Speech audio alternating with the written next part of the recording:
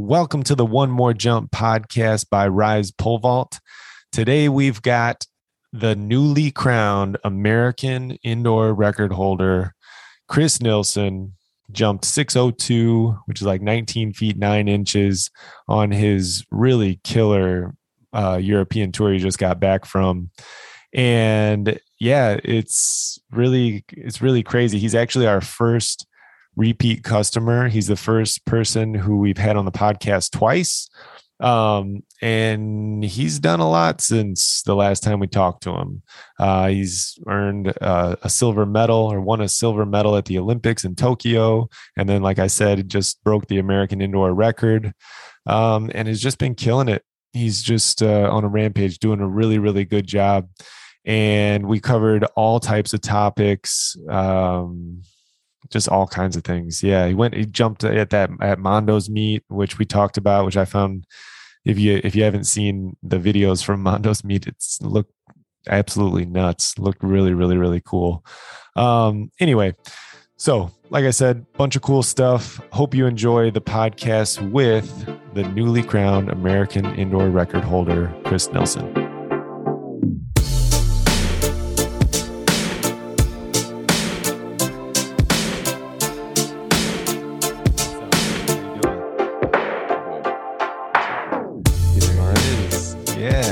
I remember us doing this about a year ago. It was a long time ago, for sure. Isn't that crazy, man? This is a lot has changed. Dude, so much has changed. I mean, yeah, it's freaking crazy. So you got home safe, everything's good. Poles back? Yep, all good. Poles are all right. Yeah, travel was very long. Traveling from the Midwest all the way over to Europe can be a hassle sometimes. The amount of planes you take can get long, but yeah, it was all right. It was a good travel. Everyone's all right, and awesome. As quickly as it could have gone. Yeah, I mean, I don't know if there's this, we're already basically podcasting right now. I'm already recording and everything, so I guess we can just. I mean, it's just a conversation, like I always say. Right. But if we do get bumped off of here, just rejoin, and then we can get it going. So sounds good to me. But yeah, dude, so you're the first ever repeat. You're the first repeat guest. Yeah. Right. Which is really cool, because so much has changed in your life since the last time we talked. I mean, dude, you've been through a lot. It's been a bunch of stuff. I feel like a year. It feels like a year, or it was a year, but it doesn't feel like it at all. It feels more like 5 years worth of stuff that's happened. Dude, I mean, it was crazy. I was like writing it all down. I was putting my daughter to bed, and I was just like, all right, so like what did we talk about? And I was like, okay, this. I was like, dude, there's so much stuff. It just all got loaded up really, really quick. So I guess like going all the way back to Tokyo, which kind of seems like a little bit, far away now. I mean, to me, it seems like it was a while ago. Right. So like, how was that experience? Like, you qualify for the Olympic Games. I mean, starting from the trials, like how was all of that? How was all that process? Right. First off, when did we talk last? When was that time? Do you guys have like a timestamp or anything like that? I'm gonna have to look it up. I mean, okay, so like I'm trying to remember back to it. You had just, I mean, you were like our first guest that was like, I was like, holy crap, dude, Chris Nilsson agreed to come on this. Like, what the heck? I was like, no way. You are our first one that I was like, dude, this is nuts. Right. And so that was like 2020. It was during the lockdowns. It was. Okay. So yeah, it was a while ago. Yeah. So it was a while ago. Maybe it was over a year ago. But you had, it was just that heartbreaker where you had just set the national collegiate record, and then you guys got booted out of nationals. Right. And then, then we start talking to you. So, okay, cool. Well, first off, thanks for having me again. I appreciate it a lot. Absolutely.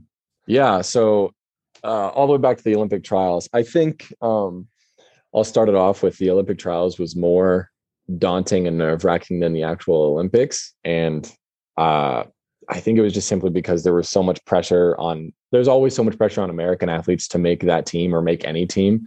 Um, because, you know, if you're a European or basically if you're any country competing and you're not the United States, you don't really have a selection process. You just kind of get selected.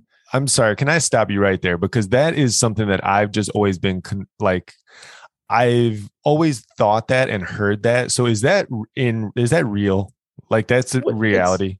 It's pretty real. Yeah. I mean, for Jamaica, they probably have a selection process like we do for the sprints and stuff because they're very sprint heavy. And I'm sure a couple other countries that have a lot of people or a high density population in the track and field world don't necessarily just get picked. They have to go and do their own trial system. But for most countries, I mean, France right now, they have one guy over the world standard. It's Renault. So clearly he's going to be one of the guys going to the world championship here soon in Belgrade. But I mean, they don't have any other guys. So there's no really selection process or trials that they need to go through because they only have one guy who's over the standard. So they just pick him and go. Right. And I think that that's very confusing I think that a lot of people listening to this would be like, hold on, what?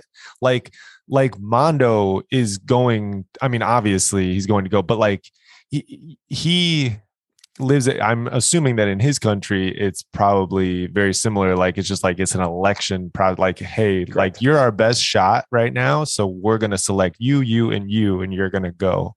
Right. Whereas in the United States, you have to you could have a bad day and then not go.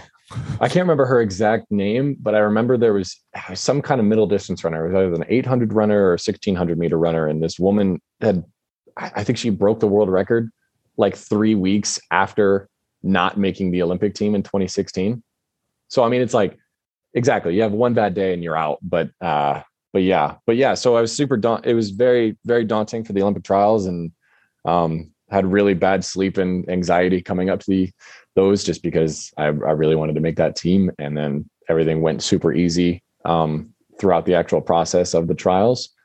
And then after that, it was kind of like it's something that I'm hearing a lot from people right now, but after the Olympics, apparently a lot of people had this dip in motivation. Like not a lot of people wanted to continue for the rest of the year. I know specifically Tiago Braz, he got bronze at the Olympics this year and he quit. He stopped his whole season after that, just went home to Brazil, had a good time.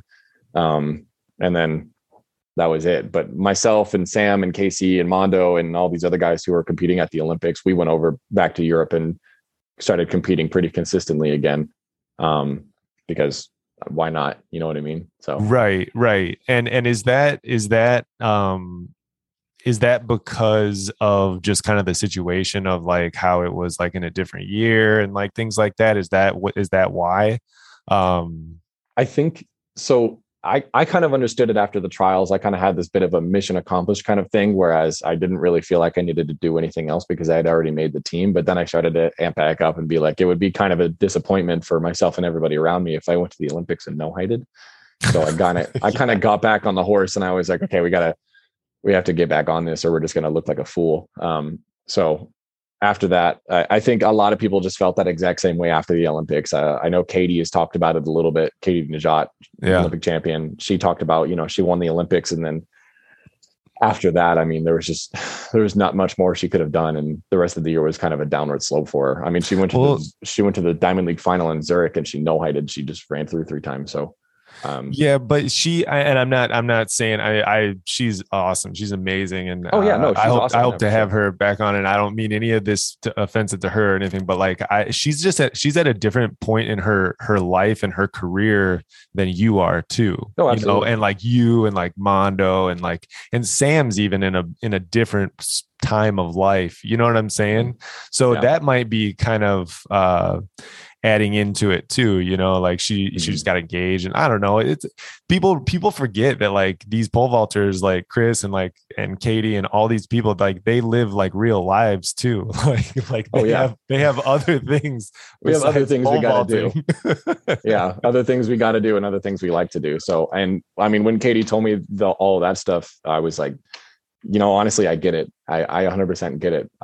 For me, after I won the silver, I had a little bit of an opposite reaction to it. Whereas some people had a downward slope, I had an upward slope of motivation because I wanted to consistently prove myself that I was earnest of that medal, and that I did actually earn that, and I didn't just get, dumb luck or a flash in the pan kind of thing. I wanted to keep proving myself over and over and over, so that nobody could ever say, oh, well, he just got lucky. I never wanted to hear anybody say that, or even think about somebody saying that. So after that, I was like, okay, now push the gas pedal down even harder. So do you think that is like, when do you think will be the point where, like, because you even said that, like, back in our last podcast, is it was just like, hey, like I set the collegiate record, and I wanted to go to Europe, and I wanted to prove myself, like, hey, I'm this guy, and I can do this, and I can do this. Dude, you've jumped like 580 in like a million meets now. You jumped 590. You're the indoor American record holder. Do you think that maybe now people are like, okay, yeah, he's the real deal? Maybe a little bit, but I mean, even still, the same exact thing happened right after I jumped the American record. The first thing I thought was, God, I'm so happy I finally joined the 6 meter club. This is so cool. And then the second thing I thought was, well, now I need to keep jumping 590s and high 580s, or people are going to think it was luck. So yeah. Then I started training even harder and trying even harder in meets. So where I was like, if I don't jump 590 or at least a high 580, people are going to think that, it was just dumb luck. So I wanted to make sure that wasn't the case. So I went and jumped 3 more 590s in a row. And now I'm kind of sitting back here at the US, and I was like, okay, that was probably a pretty good run of meets. Yeah, that was a good run of meets, dude. Especially like you and I had talked in Reno, and you were like, yeah, I just went back to my full, only had like, this is like my 3rd time back in my full approach or whatever. So, I mean, it's just incredible what you're able to do. So like, what do you think what do you think has been the key thing, in college? You jumped that, what was it, 95 in college? Yep. Jumped 95. Yeah. 95 in college. Like, but that was like, that was 195 jump, but now you're getting very consistent at that, 590-ish bar. What do you think is the difference, that has enabled you to be able to do that? I think it's just, whereas Mondo has been kind of doing this thing for, he's 22. He started when he was like 4. So, somewhere around like 18 years. I've only been doing it for around like 8 or 9. So he's got a whole decade on me. And I think it's not necessarily that I've gotten any stronger or faster or just, better technically at pole vault, but I think it's, the more you do it, the better you're going to get at it. You're going to like get better muscle memory, and you're going to just learn what's good for your body in training and in competition, and what you're able to do and what you're not able to do, what's good and what's bad for you. And I think the longer we do that, and the longer that Derek and I, spend time together trying to figure out what is good and what is bad and what's helpful, then we find out what's the most helpful, and we strategize to focus more on those. And I think, growing up in this program with Derek, and then the other people who have coached me in the past, like Rick Addig, taking all that knowledge and then just consistently pole vaulting year after year after year, then I think you just learn how to get better at it, because Mondo wasn't jumping 20 feet every single time out back in high school, but now he's basically doing it all the time because he has that experience behind him. I think the experience is just finally starting to catch up. Right. Hold on one second. I just thought of something that I wanted to talk about. No worries. So I also think that you have become more you are battle tested now. You know what I'm saying? Like, it's just like, okay, sure. I've done these things in college, and that's one thing, but anybody who's been around, the pole vaulting game knows that after you leave college, that is like, there's a huge proving ground time, like where it's like, okay, I got to do some things that are outside of my comfort zone. There's going to be times I'm going to be tired. I'm going to be exhausted. I'm going to, hop off of a jet lagged flight and just go straight to a meet and have to perform, Yeah. And that was something that I thought about the other day. Is I was like, you've been able to deal with a lot of adversity and jump in high pressure situations. And every high pressure situation that you jump and you're successful in, you just become more confident in your ability to do that.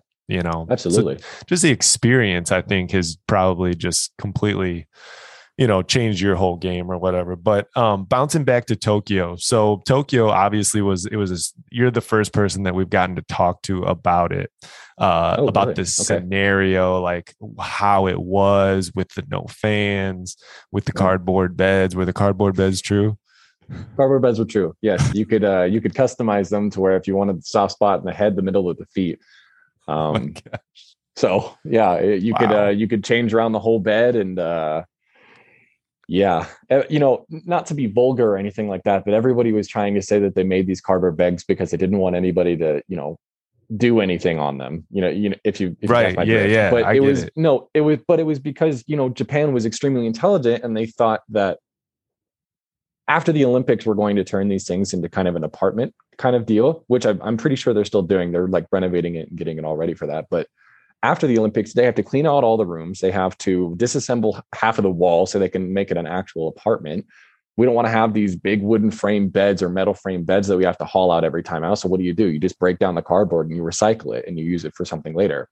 That was an extremely intelligent thing of them to do. And it also makes it easy on cleanup. So, I mean, I Right. think And people are trying to make a comical thing out of it, but at the same time, it was really smart. yeah, and it seems, so I'm sure that a lot of these big giant, the Olympics and these big events like probably Right. produce like a whole lot of waste, like and Mm-hmm. things like that. And so I'm sure that they were, I don't know, maybe they were trying to, like you said, do something that was maybe a little more eco-friendly. I have no idea. It could be the polar opposite. Maybe they didn't Right. recycle any of it, Maybe not. but I don't know. That's what I heard they were gonna do. Shoot me in the foot if they're wrong, but if I'm wrong, but yeah, cardboard beds were real. Thankfully, my manager Karen, she sent me along. She met me at the San Francisco airport, and she sent me along with a one of those like comforter kind of things where you could like lay on top of it, like, and it would put it under the sheets. Oh Um, yeah, yeah, yeah. and make it a little softer. So that was nice. That was really helpful. Um, I So think, you, oh, yeah. go ahead. No, you're good. So you did that, and then you guys get there and you do all your stuff. So when I forgot, it was a long time ago. So when is it that Sam uh hits the positive test Right. over there?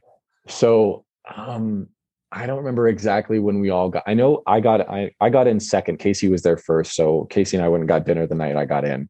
Because you always got in at like 10 at night because of the long travel and the time change. And I think Sam got in around a day after us, or maybe 2 days after us, and we had a couple training sessions together, and we went to see the stadium together. We weren't necessarily like crazy close contact. Like I wasn't sitting next to him on the bus, and like we weren't like sitting there in each other's rooms, like hugging or anything. Right.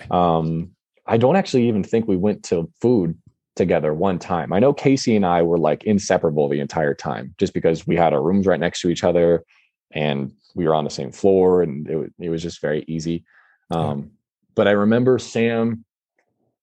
It was early. It was really early. Sam FaceTimed Casey and I in a group at like 6:30 or 7 in the morning, and he basically said, "I rolled snake eyes. I got COVID." Um, Told us about how they had like hauled him off, made him test again, and blah blah blah, all this other stuff. But he said he'd keep us updated, and that he was out of the Olympics. And we were like, "This is a joke, right?" And he's Yeah. like, "This is not a joke. They're taking me to the quarantine hotel right now." So it was probably 2 or 3 days after he came in, and then it must have been like 2 days before the actual preliminary round, Right. because then they had to, of course, call Matt Ludwig, the overnight Olympian, as we call him. And I think he got in the night before the preliminary round, and he got about maybe like 8 or 9 hours of sleep, and then he had to get up and jump because the prelims was Yeah. in the morning. That was crazy, man. Good for him get hustling, man. What a Dude dude. hustled. He did it. He did a good job, man. I'm going to be honest. It's not necessarily because, not any, it could have been anybody. It could have even been Sam or Casey or even I. But if I had come over the night before on a 10 or 11-hour flight with a 14-hour time change and been expected to jump the night after, I would have expected myself or anybody else to no hype. But dude came out and cleared, I think, 2 or 3 bars and That's like made incredible. decent shots. Yeah, he did a great job. I'm very impressed. Yeah, that's awesome. So how distracting was that with the whole Sam situation? Because that was like a big deal, especially back in the States. I mean, it was on the news and like everything. Right. Like it was kind of a big deal. Was that distracting at all? Not really distracting. It was just really scary because we didn't know. Obviously, we knew, if you got COVID, then things were kind of going to go south. But he straight up just called us and said, "I'm out." So we were like, "Crap." Okay, so if we get contact traced, then we're going to get put into a COVID hotel, and we might miss. And I know a lot of other teams, for whatever reason, ended up getting put into a quarantine hotel right after Sam did, for whatever reason. Um, Right. and we never got contact traced. They never called Casey. They never called me. And basically, what we got told by some of the medical staff on Team USA was, if you don't test positive, you're fine. Um, and the only way that you guys can get put into a quarantine hotel is if someone from the US OPC or someone from that along the lines comes and takes you to there. So unless they come and take you or you test positive, you're fine. And nothing ever happened. Nothing came of it. So Dang, man. So like you weren't losing sleep that like they were gonna knock on your door or something?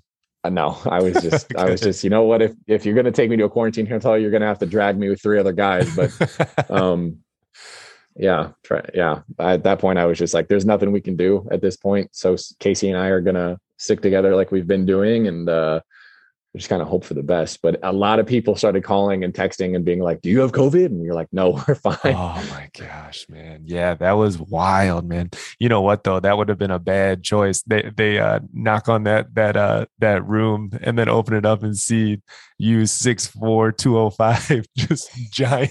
It's like wrong dude to pull to the Wrong quarantine dude. hotel. Well, maybe the only one scary thing was that uh, at the same time, we had to test regularly every single morning for COVID. We had to do a little spit test in a bottle every morning before you ate or drank anything. But it was very, very common for you to get actual drug tested, like urine tested. Mm. So I remember one time there was a guy who knocked on our door the day after Sam got taken to the quarantine hotel, knocked on our door, and I open it, and then there's two guys standing there, and one of them asks, he's like, "Chris?" And I was like, "Yes." And he's like, "Are you roommates with dot dot dot?" I won't say his name. Yeah. And I was like, "Yes." And he's like, "Oh, we need him for drug testing." And I was like, "Oh my God. Oh. Oh no." That's crazy, man. What a wild, wild time to be an Olympian. It Like was that, crazy. that is really, really crazy. And I mean, I know that it was probably like very, I don't know, it was probably just a strange competition just because with the no fans and this and that and all these things. But like when you're older and you look back on that, like that Olympics is going to go down in history as like, man, that was crazy. The COVID Olympics was wild, bunch of crazy stuff. But so how did the competition like go for you? Like the preliminary round, did you got through that pretty smooth and then take us through to the final? Right. Preliminary round, it did go very smooth. I didn't miss a single bar. I cleared, I think it was like 50 and then 65 and then 75 all on first attempt. So it went well. And I was kind of nervous because Derek had gotten in the night before, my coach, and we started out in warmups, and warmups weren't, they weren't anything spectacular or great or anything what I was hoping for, but it was okay. Um, Bars went really well. I started feeling better as the little preliminary round went on, and then we finished. Everybody who cleared 575 made it to the final, and then we got 2 days of rest, which isn't normal. Usually it's like a Tuesday, Thursday kind of deal instead of Mm. a Tuesday, Friday kind of deal. So that was nice. We got another day. And then warm-ups in the final were just absolutely spectacular. I think I cleared a 590 bar 3 times in a row, or 390 bungee, like 3 times in a row. And I was Jeez. like, okay, this is going well. And That's then awesome. for first 2 bars went fine. And then for whatever reason, you never would have expected it, but we had this actual fat, like crosswind, like going from your left to your right, in the middle of the stadium. So we were like, that's super confusing because both the doors are closed off. It was an open roof arena, but we were very confused about how it was happening. But we were like, okay, we just got to deal with it. And I missed my first attempt at 580 Yeah. because it just threw me off too much. And then Derek basically gave me like a pep talk. He was like, relax, man. It's wind, like get over it. And I was like, okay, yeah, you're right. And then I cleared 580, 587. And then at that point, that's when I knew that I had a chance to get a medal, but I hadn't been secured yet because myself, Mondo, Tiago, Renault, and I think someone else were still in. Those are the three guys. Myself, Mondo, and Tiago had all cleared 587. And I know Renault had I think he passed from 570 to 580, and then he didn't make it. So he passed again to 587. And then he didn't make it. And then I made it. So I was like, that's really good because I made it on first attempt. So, first attempt's big deal. Yeah. And bar went to 592. And the only people who were, like I said, it was still the four that I had mentioned. And then Renault missed. And I knew that I had gotten a medal. And I was like, okay, if Tiago clears this, I'll probably get gold, or I'll probably get bronze. If I clear this, I probably get silver. And then he missed, I made, and I was freaking out because I knew that I was like, yeah, no shot. He's not going to make that. Probably not. And That's then crazy. Got the silver, and then, Mondo's Mondo, freaking booming over everything like it's child's play. So I was like, I don't care, dude. I'm fine with silver. Just give me that. Right. And then Tiago actually had a couple really good shots of 592. And I was like, okay, we're gonna have to go to 597. That sounds good to me. But Tiago didn't end up making it. Bar went to 597. And then it was kind of funny because at NCAA's in 2019, Mondo and I were doing that little showdown thing at Texas where he would make a bar, then I would make it, or then I would make it, he would make, kind of deal. I remember he missed 590, I made it, and then he missed 595, and then I made it at NCAA's. So we were kind of joking. He was like, I think he came up to me and he was like, "You gonna go make this first attempt again?" I was like, "I don't know, I might." And then I go down and make it a first attempt, and he literally, he was like, "You got to be kidding me!" And I was like, "You shut up. You're gonna make it. It's fine." And then he did, of course. And then he made 602 and took great shots at 619. Yeah, but yeah, it was a best day I could have absolutely hoped for.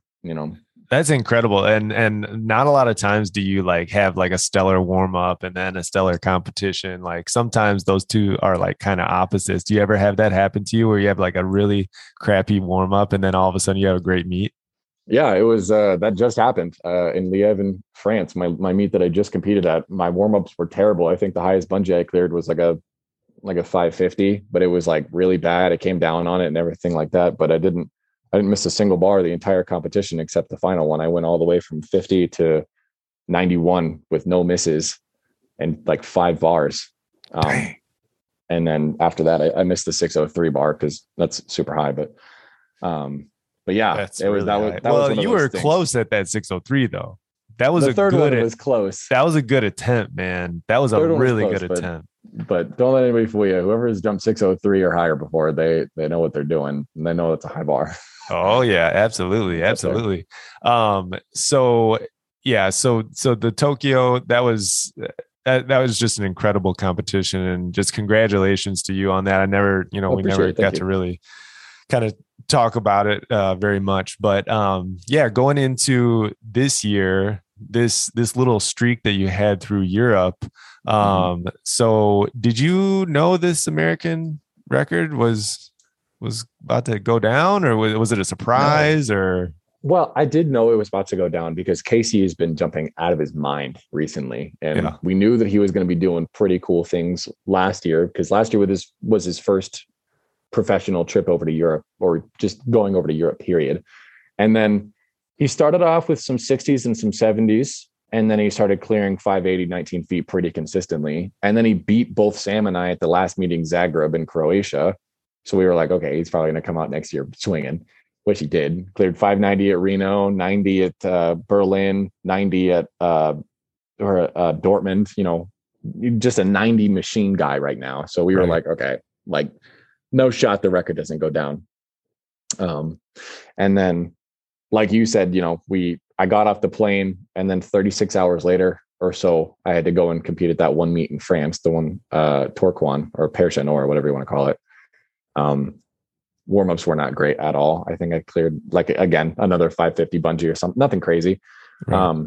And then everything was first attempt all the way up through 6 meters. But like even Karen, my manager at that time, she had told me, she was like, don't even worry about any bars. Just go and make one single bar, get your appearance fee.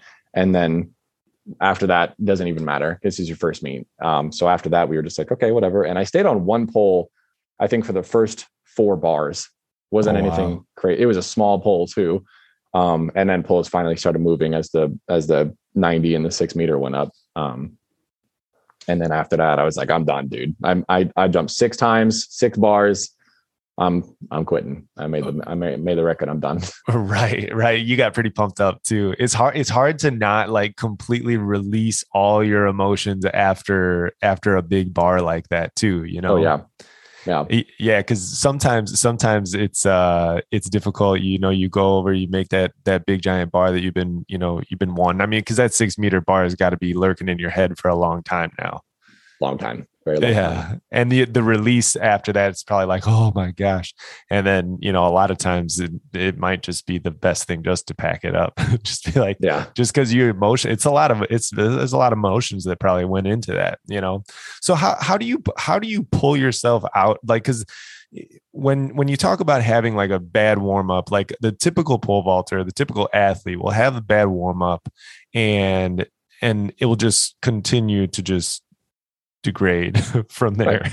You know what I'm saying? So like what you had said earlier, like just a couple of seconds ago, was that you had a bad warm up and then you were on a small pole, but then as the heights went higher, the poles started rolling. So like, how is it that whenever the heights usually go higher, a lot of times people start getting more nervous and more cautious and not as, not able to move the poles that they need to do that. So how are you able to do that? It's one of those things where I think I'm just not good in the beginning of the meet, because I'm one of those guys who progressively gets better along, as the meet goes on. I'm not a Casey or a Sam or a Mondo or Renault. I'm not booming 550 bars or anything crazy like that, because I need a little bit more time to warm up and get a feel for a consistent run, a consistent takeoff, and a nice fluid run and jump and takeoff and all of that. But I think, the more I jump throughout the competition, the better I'll get, because I've realized that my best jumps are between my 8th and my 12th jump. So if I get to my 8th or 12th jump by 580 or 590 or 6 meters, then I know I probably have a pretty good shot of doing that. And also at the same time, I know that I can clear 550 or 560 or 570 with a decent bit of ease. I still have to try, because those are very hard bars. I'm not trying to sit here and be like, I can clear easy 550 or anything like that. They are still high bars, but at this time right now, the training has gone well, and Derek has coached me in such a way to where those bars I don't necessarily have to like put 100% effort into it. But then I know when the bar goes to 580 or 590 or 6, it's like, okay, I need to put more than 100% into this. I need to try as hard as I possibly can, be extremely aggressive, and just be as technical as I possibly can, or I won't clear it. So once I probably get that pressure on me, that's when I'm like, okay, now we can start. We can actually put effort into this, put as much effort, maximum effort as I can. Right. So I just did a podcast with Tim Mack, and he was talking about how he's cute, like really cue heavy, like really focusing in on like 1 or 2 cues. So like, is that similar to you? Do you do that too? Or is it more, are you just looking for like a flow, or how you said you become more aggressive? So what are you being more aggressive about? Like, are you pushing the pole to your shins or whatever harder, or are you trying to hit the back of the box harder? Is there anything in particular that you're being more aggressive about? Right.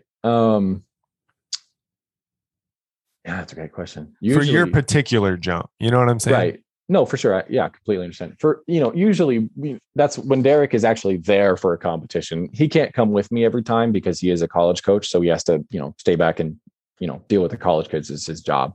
Right. But when he's there, when he's at a meet with me, and I am kind of pansy footing it in there or not being 100%, he's like, he'll always tell me like, you need to be more aggressive. You need to step through it, which is, that very last takeoff step, that last left or right if you're a lefty.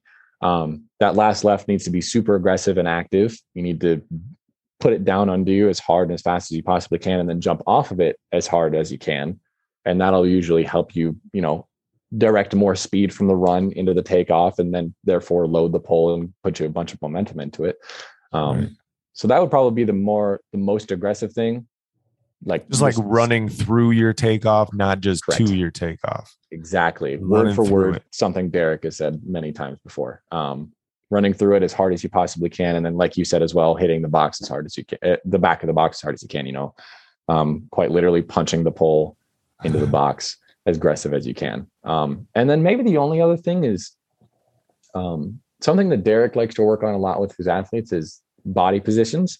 He's kind of he's thrown out the idea that you need a straight plant arm to have a good vault, because he always comes back to Stephen Hooker. Dude had a crap plant, but he jumped 606 because he had great body positions. He was forward at takeoff, not necessarily straight up and down tall, but he was kind of leaning forward into the takeoff, and that's where he got all of his power from. That, and he was booking it down the runway like 9 meters per second. So he was crazy good.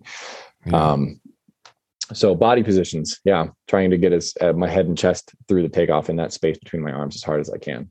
Okay. So like the majority of those cues are all like down, cueing those like through your run and through your takeoff. So like after you leave the ground, what is it that you go to next? Is it just like, I just am trying to make it? Or is there a specific thing that you're looking for, or a specific, type of thing? You're right. So no, I'm laughing because this is going to sound really stupid, because, a normal person would be like, yeah, absolutely. I close off, I drop my shoulders, I try to get my hip into hand kind of thing. But recently I'm really trying to fix that thing where my legs come apart at the top. If they do. So my cue right now, when I actually, after I take off, is keep your legs together. But that's it. That's the only thing I've been focusing on. So now I see why you posted that picture on Instagram. There you go. That was perfect, dude. I mean, it is cool though. Like I want to go back and look at some of your old videos, because I do think that your technique has definitely cleaned up quite a bit, like over since college. Like it definitely looks a lot cleaner and a lot tighter. You know what I'm saying? And that's interesting for you that you're actually cueing to try to keep those legs together. And is there a particular reason for that? Is it you just like the way it looks, or you think you're gonna get more energy out of it, or? It's more of a connection thing for me, because I've realized that if I have a disconnected takeoff, then the rest of the vault is going to be disconnected as well. The swing, the invert, the rotate, the push off, all of it. So if my legs are together, then I have a better chance of remaining balanced and connected on the pole, because if I start to get disconnected, I could flag out. I could not roll the pole as efficiently as I wanted to. I could lose the momentum. I could just lose a body position that would be more optimal for the jump. So if I try to stay in a balanced position, the vault itself will probably stay balanced throughout the entire process. Right. That's mainly the logic behind it. Yeah. Well, you want to shoot an arrow out of a bow. You don't want to shoot a spaghetti noodle out of a bow, like you want it to be tight and that's just, I mean, physics, I think, at the end of the day. So you mentioned that Derek doesn't get to make it to mini meets. I've been talking with my brother a lot. I actually took over his training, and nice. And I can't go to any meets. Like he'll be in Spokane this weekend, and I can't go. Like, yeah. So it's like, how much coaching needs to be done at the meets? You know what I'm saying? Because I saw you getting by just fine at Reno. Like, I'm not saying that having Derek there wouldn't be incredible, but like, would you say that the majority of Derek's impact on you is through your actual training? Correct. I would say that all of it is through the training, because, the only reason, it's always nice to have your coach there, or at least someone who knows what they're doing, to give you some kind of cue. And it's kind of like, I see it more as like the cherry on top. You build the cake in the fall training, and that's where you build your consistency and your reps and in your strength training and your speed training, your plyos, whatever you do. But if you need, it's a 1 and 2 kind of thing. Yes. Like you said, the training is going to be the thing that really prepares you for going to a meet. And nowadays, all I really need is someone to tell me my mid mark, and then I'm good. I can figure it out through feel alone. But the second part of that is, like, you don't just do that. You don't just like know that. It's mainly like an experience of having to go to meets without a coach. And I did it all through high school. Because my coach, Rick Addig, he was a college coach as well at the time. And he was also the club coach that I went to. And he had other kids he had to coach.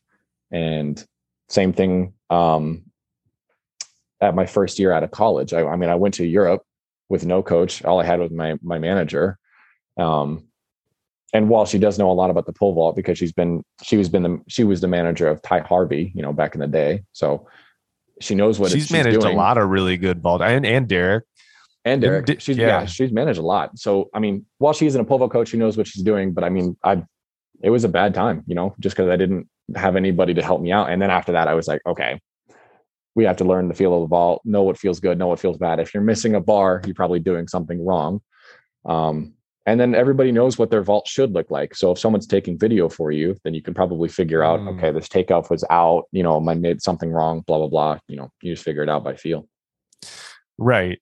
Yeah. And I think that there's a lot of people that are in that situation in high school, maybe not as much in college, but I think definitely in high school, there are a lot of people that maybe they vault at a pole vaulting gym or a pole vaulting club, and then they go to their high school meets and they don't have any coaches.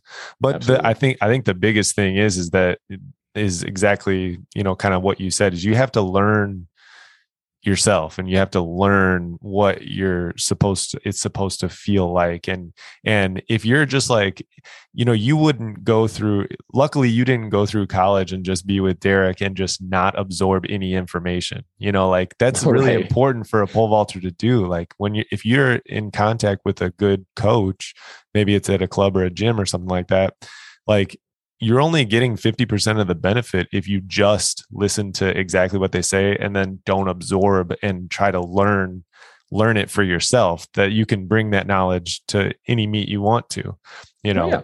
And I think that, like we had talked about earlier, the more experienced you are, the better you get at knowing your jump and knowing when you're going to move up poles and things like that. So what sticks are you on right now? Same ones at Reno, basically? Yeah, pretty much the same exact poles. Still on those 520s. I haven't really gotten off of 520s since I was a freshman in college. You were on 520s as a freshman in college? Yes.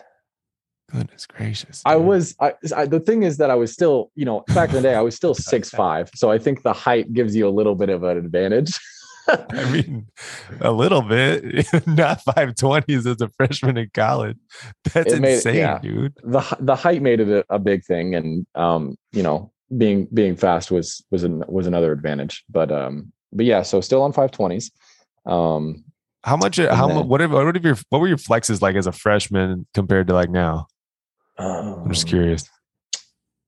Probably around like a 15 to a 13 flex. Like a 15.0 to a 13.0 flex, somewhere around there. And then now I'm on 12.7 to about an 11.4. Those are my normal flexes throughout a meet. Yeah. I think I recently found this out, and I again, going, not to, bring Katie back up again. But she jumped on Spirit and Gill and Essex in the matter of like 3 meets she went to. So she knows the different flexes. And I was curious about what the flex difference between an Essex and a Spirit would be.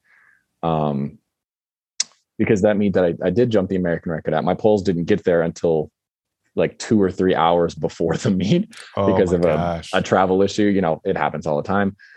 So I was trying to figure out, because I might've had to jump on a Spirit pole that day because the only other guy who had poles there was a Spirit guy. So I was like, well, I'm gonna have to do that. So, I found out that I think there's like a 1 point difference. So like a 13.0 Essex is like a 12.0 Spirit, I think. Something along those lines. So yeah, that would be something that you wouldn't really want to find out like as you're running down the runway.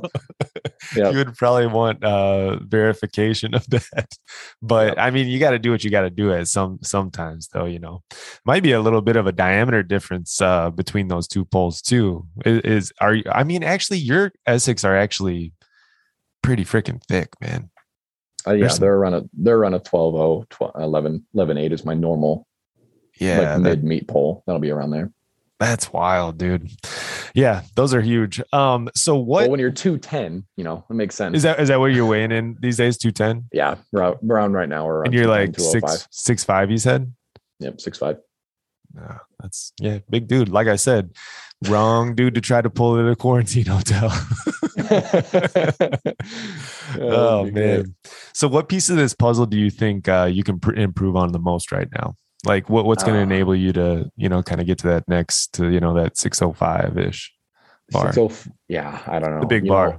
A lot of those things, a lot of that just comes from actual technique. And when it comes to like actual technique, I would say I'm good, but I'm not anywhere close to the best. Obviously, Mondo's, at the top, along with Renault and Sam and Casey. Like all of their vaults, not only the thing is, a lot of people talk to me about this. Their vaults not only are good, but they look like good. They look, like you said, they look tight, they look pretty, they look clean.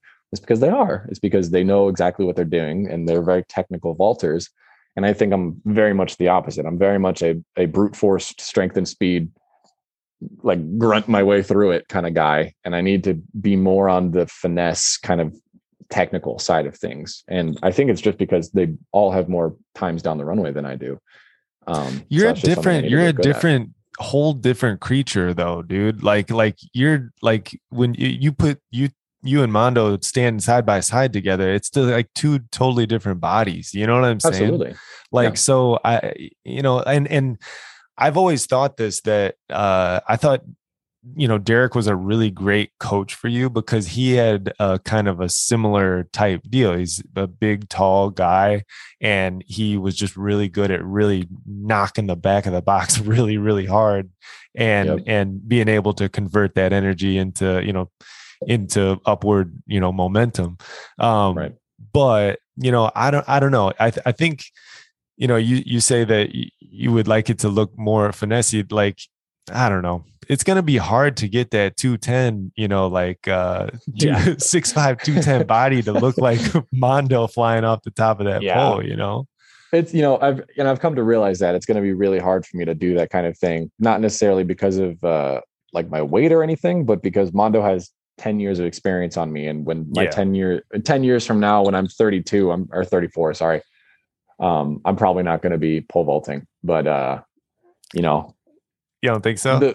I don't know. 34 is a long time away. Renault is 35 years old right now, and he's having a good time, but It's a lot. it's tough to do that at 34. Well, And a lot Derek of the can tell guys, you. yeah, exactly. A lot of the guys that you've had on your podcast can tell you the same exact thing. Tim Mack, Derek, all these guys were jumping when they were late 30s. And even Derek today, he's like, I would never, if I had the choice, I wouldn't vault when I was 39 again, because that was terrible. He was just worn down and tired. And after 20 years or more of pole vaulting, then your body is just stop. Oh, You right. need to quit it. Yeah, it's a lot. It's a lot. But we don't need to think about that right now. You're on the upswing right now. So yeah. So going into Spokane, how are you feeling? Are y'all recovered from your your European tour there? Quick little European tour and everything? Yeah, it was I got home last night, so I'm still a little jet lagged, but I mean, coming back home is always way easier than going over, because I'm not exactly sure why, but I'm able to force myself to stay awake. And when I get home at 9 at night, in the US, it's easier to just pass out as soon as you're home, and then you wake up and you're basically back on schedule. When you go over to Europe, you usually land at like 7 or 8 in the morning, and then you have to stay up all day after already being up all day in the US. So it's a little harder to maintain that kind of awakeness. So right now I'm okay. I'm just taking a couple of rest days off here, and then we get like 1 week, and then we have to go back and compete again. So yeah, I feel good. Oh, you got any like international travel hacks? Like, because now you've been traveling over there, for 2 years or whatever, 2-3 years. Mm-hmm. So are there any hacks that you've kind of picked up on that have helped you to be able to turn around and compete and be able to perform at a high level? Sleeping pills and coffee. Sleeping pills and coffee. I was going to ask you about coffee. Are you still kind of a connoisseur?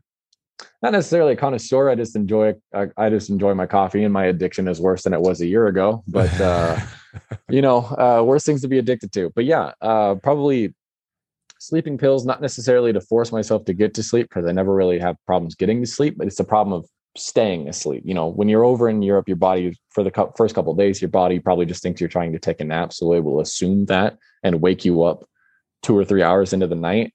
Then you'll be up forever. If you take a sleeping pill, you're probably out for the next 8 or 9 hours. And it was really weird. This last 2 weeks, I've slept better than I've ever slept in my entire life. There wasn't a single night where I had anything under 9.5 hours of sleep. Unless I had to get up early and travel. But yeah, it was weird. I don't get it, but the sleep was good, and I think it helped out a lot. And then, of course, you need to wake up, get coffee, energy drink, whatever your caffeine fix is. Yeah. So when are you? I geek out a lot on like nutrition stuff, and I'm also very highly addicted to caffeine. There you go. Yeah. So I went through a phase in my vaulting where I was taking so much pre-workout before I would jump that like I couldn't even see the box. So have you ever been in a situation where maybe you over caffeinated before you jumped? No, I've never done that. I think I've never been like really over caffeinated, but I have like gotten those tinglies you get in your fingers sometimes from drinking a Red Bull. That was a little bit too much. Right. So are you good at moderating yourself? Are you good at just being like, I do like 1 a.m. and then like 1 an hour before the meet, or do you do any before the meet or anything like that? If it's a jump day, I'll probably take a Red Bull, like one of the smaller ones, like an 8-ounce one or something like that. Nothing crazy. But yeah, I mean, coffee is kind of like an all day, every day kind of thing. I'll wake up and I'll just like casually drink it throughout the day. And it's the same thing over in Europe. Europe's got good coffee. So I was going to say, what's the best cup of coffee you've had over there? Is there like, do you like seek out shops and stuff? I would, that's the first thing I would do is like seek out like the best coffee shops in France or whatever. The guy who you got to ask for that is Curtis Marshall. He is a big time coffee connoisseur, super big. Every city he goes to, he'll find some kind of coffee that just does amazing latte art or is just really good on their espresso or, just really high quality coffee. And he'll take me with him every once in a while. Of course, Paris is really good for coffee. Same thing with Sweden and Switzerland. They're both very good for coffee as well. But yeah, I think it's just trying to find those modern areas or where those modern coffee shops are. That's probably where you're going to get your best coffee. Not necessarily like because of the region or anything, just because, I mean, if you have a modern coffee shop, then they're going to have the nice machines and they're going to know what they're doing. People are going to, try to do weird latte art kind of thing on it. But I mean, wherever you go, if there's like a modern coffee shop, you probably find a good coffee. So is it just like, is like coffee shops and stuff just as popular kind of over there as they are around here? Absolutely. Starbucks are everywhere. Starbucks are everywhere. They do have Starbucks over there. Oh yeah, absolutely. Oh really? Starbucks is international, man. They got that stuff everywhere. They're taking over, man. Their mobile app is incredible. I don't know if you can. I don't know. No, I don't have the mobile app. Do you get Starbucks or? Not necessarily. No, I'm more of like a local coffee kind of guy. Yeah. I used to work at a coffee shop, so I go there pretty frequently. Right. During COVID, I've been really just at the two people who I've been like, man, this COVID like pivot for them with their like not self checkout, but like pickup, like mobile order pickup. Right. The two companies that I think have completely killed it, which Starbucks is one, and they were doing it before. The other one is Target. Have you done Target's mobile order pickup? I have not. It's pretty legit, man. Dude, they have got it going on. Yeah, they're really good at it. Anyway. That's awesome. So what are you guys doing to cut loose over there? Like, I know that like we had talked about earlier, it's you are a pole vaulter and you do this for your job and this is how you make a living. Mm-hmm. But, people probably misinterpret the amount of time that you actually spend thinking about it. It's probably not as much as what people would think. Like, you're not sitting around all day just like constantly like a pole vault nerd, like probably just No, like all day long. So no, not at what all. do you do, like, and how do you balance out your, career? Yeah, it's the same thing that, people should be doing in college, because I feel like college athletes are far too obsessed with their sport. Um, it's just finding other things to do. When I'm home, I'm constantly hanging out with my girlfriend, and I don't want to seem like my entire life and my entire identity is pole vault. So I will always constantly try to either talk about or do things that are not related to sports or pole vault in any way, shape, or form. If it's something as simple as grabbing a coffee and going on a walk, then I'll do that. I will try my best not to bring up pole vault as much as I possibly can outside of actual pole vaulting. And I mean, in Europe, it's just about trying to find things to pass the time till the next meet. So you try to find your training spots, or you're in the middle of travel. You watch a movie, or you just go and explore. You're in a place you've never been before. You should probably go and explore, learn some knowledge about the culture and the history of the place that you're in, and make a tour out of it.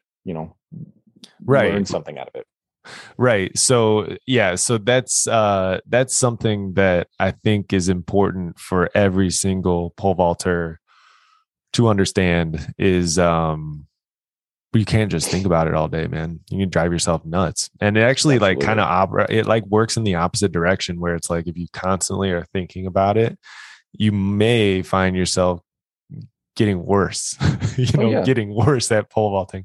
I told my brother, I was like, hey dude, after your meet on, whatever it is on Friday or Saturday or whatever, you're on a pole vaulting fast until Monday. Like there is fair. none. There's no social media. There's no anything.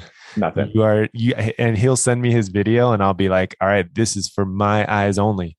You're not even looking at your video, dude. Like you need to cut away from it and then revamp and then come back at it next week, Yeah, absolutely. And really I think every athlete important. needs to do that. Yeah. I feel like that's why most people end up having mental issues anyway, where they're like either struggling to get themselves down the runway, or they're just struggling to find the motivation for it, because they're constantly trying to motivate themselves outside of practice by looking at their videos or thinking about pole vaulting, that when they actually get to the track, there's nothing left. So I think I just need to calm down and just leave it alone. I mean, like everyone can say it's their passion or it's the thing they love to do the most, but at the end of the day, like you're not going to sleep on the pole vault pit and eat on the runway. You know what I mean? You're going to have a life outside of it. You need to have a life outside of it, because just having pole vault as your identity would be pretty boring. Yeah. There are people that would probably sleep on the pit and guaranteed. Absolutely. 100%. No I know doubt. a lot of people that would, but it's not good for them. It's not good for them. It's good. You need to go in, you need to execute your workout, and you need to get out, and then you need to go on about your day. Exactly. Listen to this podcast, maybe.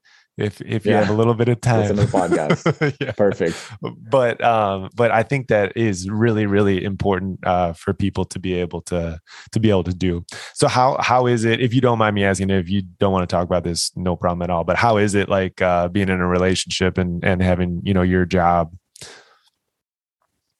It's like my job being pole vaulting. Yeah. Your job being pole vaulting and traveling. I mean, it's not just pole vaulting, it's traveling and doing all of these things. Well, I mean, being in a relationship, I mean, every relationship has their struggles, whether, you're an accountant at a desk job or you're a lawyer in a firm or something like that. Every relationship is going to have those kind of things that you have to have conversations about. Mine just happened to be, hey, I'm going to be gone for about 2 or 3 weeks. Be back. My girlfriend's name is Brie. I love her to death. She's probably the most supportive person I have in my entire life. And she has constantly been there for me when COVID hit, when pole vaulting wasn't even a thing anymore. And she was there for me when, I was doing well at the Olympics. So she's been there for me in my highs, my mids, my lows, and everything. And, couldn't ask for a better partner. But, I mean, every relationship has to have those conversations about how long do you want to do this for?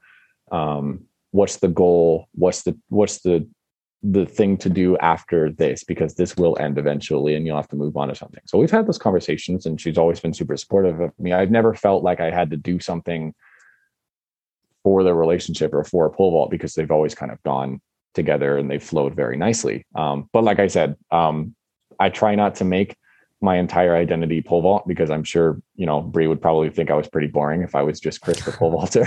Right. So right. I try to have some variety in my life. And I try my best not to talk about pole vault too much, considering it is my job. But I mean, I haven't really seen any struggles that pole vault has presented for my relationship, that other relationships wouldn't have. It's been very smooth so far. Are there any parameters that you like, kind of like rigid parameters that you put on yourself? Like, okay, like I'm going to, for example, I'm going to, look at social media for X amount of time, or I'm not going to look at social media, or I'm going to, put up this many posts. Cause I mean, that is part of you. It's weird because you grow up in a time like you're vaulting during a time where it's kind of like, Instagram and stuff like that is actually a very, very good source for people to be a fan of who you are. And if people are a fan of who you are, like that supports your, career, right. So it's like, it's almost like you don't have to have social media, but it does provide, a free form of almost like advertisement, like, hey, like, look what I'm doing, like these things. And I'm saying from an outsider's perspective, it's really nice to have. And it is nice I talked with Mondo about this, because he was like, dude, I don't do so well on posting on social media, and I should probably do a better job and all these things. And I understand why he wouldn't, but like, there's a lot of people that just genuinely want to know about you guys and want to, see videos, and things like that. So are there any parameters that you put on yourself with things like that? No, not necessarily. I think when you start to put mental or any kind of parameters on doing anything, I think that's when you probably have a problem. Like when you're like, I'm only going to look at pole vaulting today for a couple of hours. That means you're trying to force yourself. That means you're trying to force yourself to stop doing something that you want. I think if you want to do something, then you should just do it. And then your life is probably a lot less stressful, because that's one less thing you have to worry about. If I'm sitting here worrying that I was on Instagram for an hour longer than I wanted to today, it's wasted energy, man. There's no point. And I mean, I'm the same as Mondo, where it's like I probably should be posting more than I do, but I mean, I've just got so many other things going on in my life right now where it's like, yeah, pole vault's important. And I do have sponsors that I need to, satisfy, with the social media things. Are there specific Nike, like deals that you have, like where you have to do that, or no? I'm just curious. Not feel free not to share. No, it's okay. Not necessarily deals, but, sometimes they do write in contracts that like you're required to, post this many times about our company on the social media, blah, blah, blah kind of thing. But it's more of like hey, we would appreciate if you did this. But yeah, right. I'm same thing with Mondo and me. Yeah. I probably need to be posting more, but when I have things going on in my life, like I'm trying to hang out with my girlfriend while I'm not pole vaulting, or I'm trying to pole vault or trying to train or do any kind of extracurricular activity, that's neither of those two, I'm not really going to be focused on. I got to go and post real quick or my followers are going to leave me. I'm not really too focused on that kind of thing. I'm more focused on doing my job and creating a life for myself and my relationship. Yeah. And I think that generally people in your position and in Mondo's position, ironically, like are probably less likely to do a lot of self-promotion, which is weird because like people like that maybe don't jump as high, like may like just, be like, dude, this is, like I've always kind of had a hard time with like, people who are constantly just like posting about themselves like all the time, like just boom, boom, boom. It gets boom, old. Boom. It gets like very I'm old. the man. I'm the man. I'm the man. You know what I'm saying? Like I don't know. I also never want to come off like that. I never want to come off as annoying. Like if I was sitting here, like constantly posting about like the Olympics or the American record or anything like that, I feel like people would be like, okay, we get it. You know what I mean? And right. I never want to be that guy. So I don't. But at the same time, you don't have to do anything, but we appreciate it because we want to see that 602 jump, man. We wanted to, Yeah. and by you posting that and you putting that up, that's awesome. So going back to, you had mentioned about like sponsors and stuff like that. So I always see a beef symbol next to your name in like all the comments and like random stuff. What's the story behind that? So I think so I'm partnered with a company called the South Dakota Beef Industry Council. They came out with a sports nutrition program called Build Your Base with Beef. I won't get super deep into it. Basically, it's just a sports nutrition program with the premier protein is beef. They want to get the idea out there that no matter what you do, nutrition is extremely important. But at the same time, adding beef or having beef be the premier thing that you are trying to have as a successful nutrition program, if beef is at the head of it, it's probably a better nutrition program. So back when I started with them in mid 2021 or like early 2021, Nike was nice enough to let me put a Build Your Base with Beef symbol on a patch on my Nike uniform. So now it literally just says beef across it. So now everyone calls me Beef Boy, or everyone kind of makes it so that I'm related to beef in some way, shape, or form. So now I think Jacob Flores from Arizona started it, but now every single time I post, there's just a string of beef like emojis, and I'm like, this is too much, but it is hilarious. Funny. It's funny for sure. Kind of fits too, because you big dude, big muscles, beef, all this stuff, it kind of fits together. If the shoe fits for sure. So that kind of like segues into a little bit of like a nutrition type deal. So like, is that something that you take? Some athletes take that really seriously and really, dial in every little macro and micronutrient, and then some athletes are just like, I'll just roll through and grab McDonald's, and go jump on that, which I don't think if you're jumping high, I don't know if it really matters that much. But do you take that seriously, like your nutrition and stuff?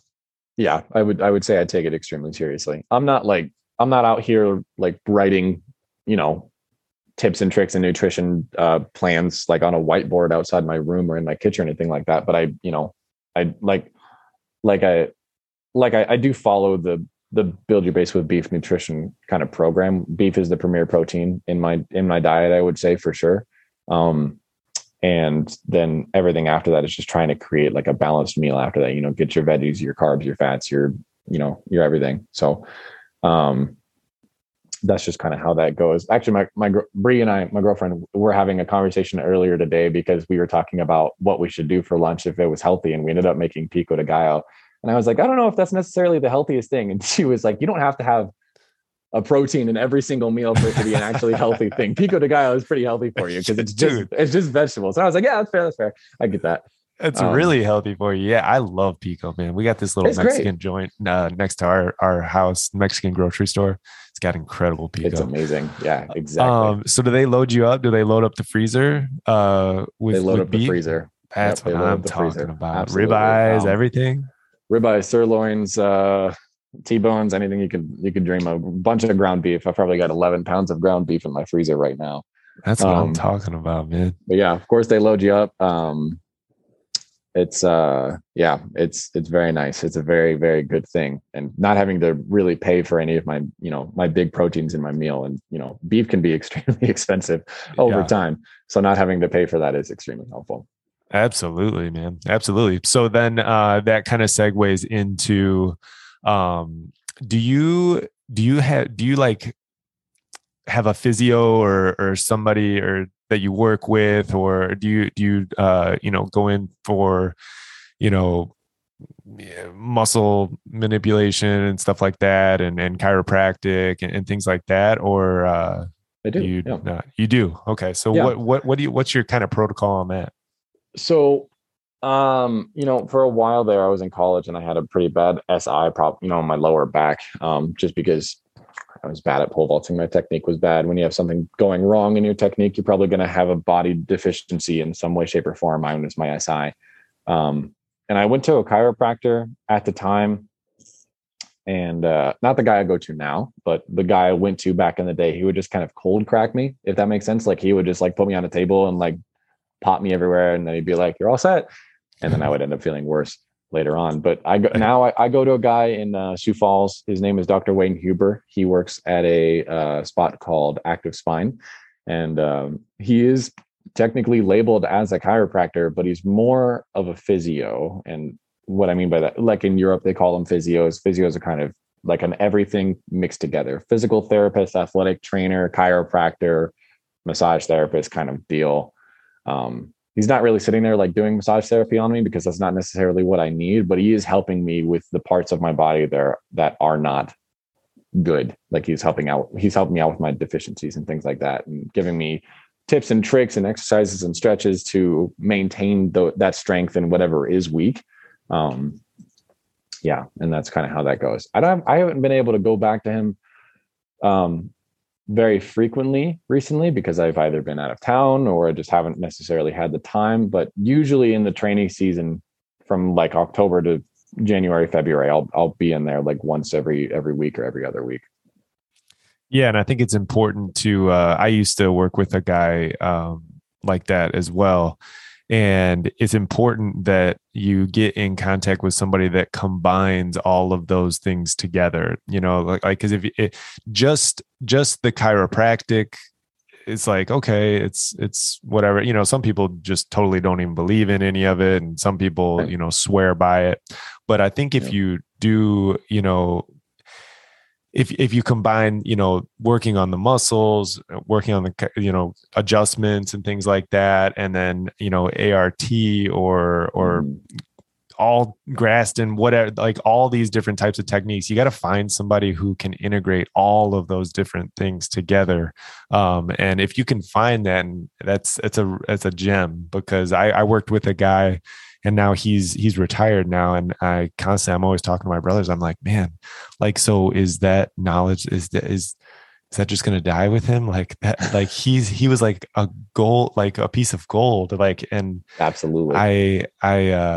it's hard to really, come by. they really, really are, man. Like, have you ever come by anybody? Cause I don't know if you've listened to Brad's episode. But Brad like went into some stuff with a guy up in Canada, and like there's a lot of really incredible people out there. But have you ever come across somebody that was like maybe overseas or something that had like magic hands or anything? Yes, actually. Last year when I was at Renault's meet, the All-Star Pairs, he was nice enough to lend us his physio for like basically the night before the competition. He was like, you can use them as much as you want, it's paid for. Wow. That dude had magic hands. That was ridiculous. I think I went to bed and I passed out the second my head hit the pillow. And then I woke up and I had felt like I was like 4 years younger. I was like, holy man, what's going on? I didn't jump great, but yeah, that guy was really good. He didn't really speak much English, but all I had to do was point to a part of the body, and you know, he would like give me symbols like, you know, is the pain like small, medium, big, or is it like very pinpointed kind of deal? And then yeah, dude just went to work. It was great. I kind of get that same kind of treatment with Dr. Wayne Huber. The guy I went to in France, Renault's physio, he's more of a massage therapist kind of guy, whereas my guy, Dr. Wayne, he's more of a chiropractic soft tissue kind of guy. So I get the same high quality treatment, but in a different way. Gotcha. Are there any particular like areas, like parts that you've had, you know, kind of issues with just always throughout your career that you always are kind of just dealing with?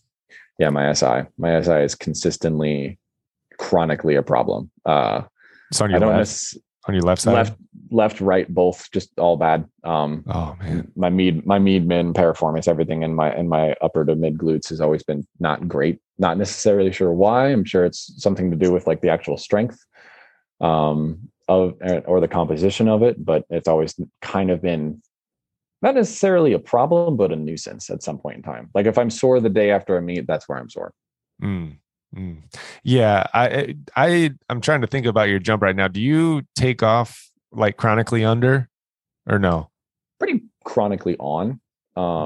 Just right on. Okay. Yeah, just right on. I've never been a free takeoff guy. I've never been necessarily getting my back destroyed kind of under. But it's usually pretty dead on. Right. Yeah, I used to have really bad SI stuff too. And actually, what happened to me later on in my career is your pubic symphysis is like where your pelvis kind of comes together in the front, you know, kind of like by your junk or whatever. And it started to tear apart because my pelvis, you know how you jump off that left leg and then you drive that right knee, and your pelvis is basically kind of like rotating in the opposite directions.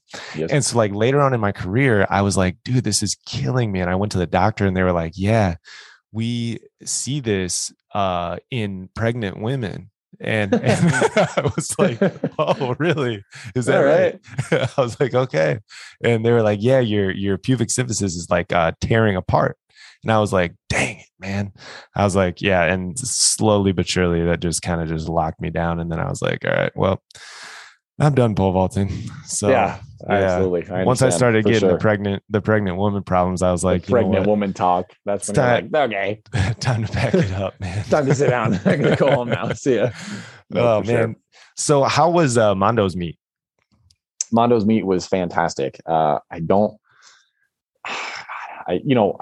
been to Hayward now 4 or 5 times, somewhere around there, and the fans there go crazy for everything. But man, the people in Mondo's hometown just go freaking wild for everything. Like he cleared an opening bar and they were losing their minds. Piotr Lisek broke a pole in the middle of the competition, and then he did the classic Piotr Lisek scream at the beginning of his next jump. And then the entire crowd screamed back at him.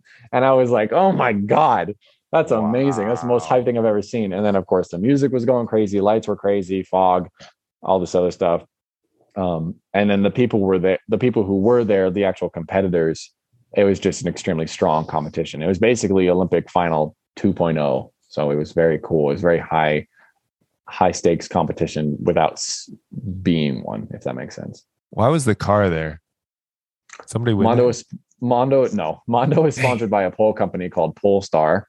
It's an electric car company. Very cool. But the car was there because it's one of Mondo sponsors, and 2, they also sponsored the meet. So Mondo did this thing where he put his pole bag on top of the car, and every single time we went to go get a different pole out of his bag, it was on the car. So the car company got a nice little plug out of it.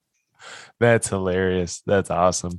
The only thing that I saw that I was like, were the lights distracting at all? Like, cause they were like, a lot of people were talking about all that. over. Yeah. A lot of people were talking about that because they were a bunch of multicolored lights and they were strobing and flashing very inconsistently. And just going everywhere. For me, it didn't affect me at all because I was whenever I go down the runway, I'm very tunnel vision, but Casey was talking to me a little bit and he was like, do you see these freaking lights, man? Like, what's going on right now? And I was like, I don't know. It's a party, man. I mean, that's if Mondo were to put on a meet, I would be like, yeah, that kind of looked like a meet that Mondo would put on. So before we get off here, I just wanted to see, what are you most excited about this year? What are you looking forward to kind of the most out of this season? Yeah, I don't know. It's a great question. I think I'm just excited to see what everybody's going to do. And not necessarily like take me out of the equation completely. This year is probably still going to be a very cool year for the vault. People have already been PRing extremely frequently, and it's only February 19th. So I'm excited to see what's going to happen when the outdoor season comes along. Because as we all know, the outdoor season usually produces a lot better results than the indoor season. Mm-hmm. I don't know. I'm just kind of excited to see where things turn. And also at the same time, I'm very excited to see things start to go back to normal a little bit with COVID. I'm starting to see that now. I know a lot of the restrictions. I know the day before the meet in Sweden, Mondo's meet, the day before that, a bunch of Sweden's COVID restrictions got lifted. So their mask mandate, a bunch of their vaccination mandates got lifted. So that's very nice. And if Sweden's starting to do that, then the rest of the European countries are going to follow. And then eventually the US is going to follow. So I'm very excited for things to start opening back up and getting normal. I know, man. It's been a long, long haul. It's been really, really crazy. I didn't realize how much of a psychological impact it was going to have on me, like personally. Like I don't know. I at the beginning of it, I was just like, okay, this is, the original thing was like, all right, 2 weeks and we're 2 weeks, we're going to slow the spread. And then that's going to be that. Yeah. No shot. Imagine everything getting canceled for 2 years, basically, and everyone going crazy. My gosh, I know. I was like trying to figure out what I could do with my daughters today. And I was like, you know what? I'm going to go to a movie. I'm going to take my daughters to a movie. And that was the first time that we'd done that. And I was just like, dude, this is really, really nice to like get out and actually do some stuff. It's going to be exciting, and I'm looking forward to, seeing what you're able to do and what everybody's able to do. And you just got to keep doing what you're doing, man. I mean, it's a really impressive beginning to the start to the indoor season and everything. Appreciate that, man. Thank you a lot. That means a lot. Thank you. Yeah. It'll be fun to watch. And you can follow him on his Instagram. Is there anywhere else that you post stuff up at all, or? Pretty consistent on Instagram and Facebook. They're kind of linked. So yep. Instagram at Nilsson Vault, and the Facebook is just Chris Nilsson. Right. And then, other than that, like I said, I need to be better about social media, but for now, I don't want you to think that like I was like pressuring you. I don't. You're good. Stuff.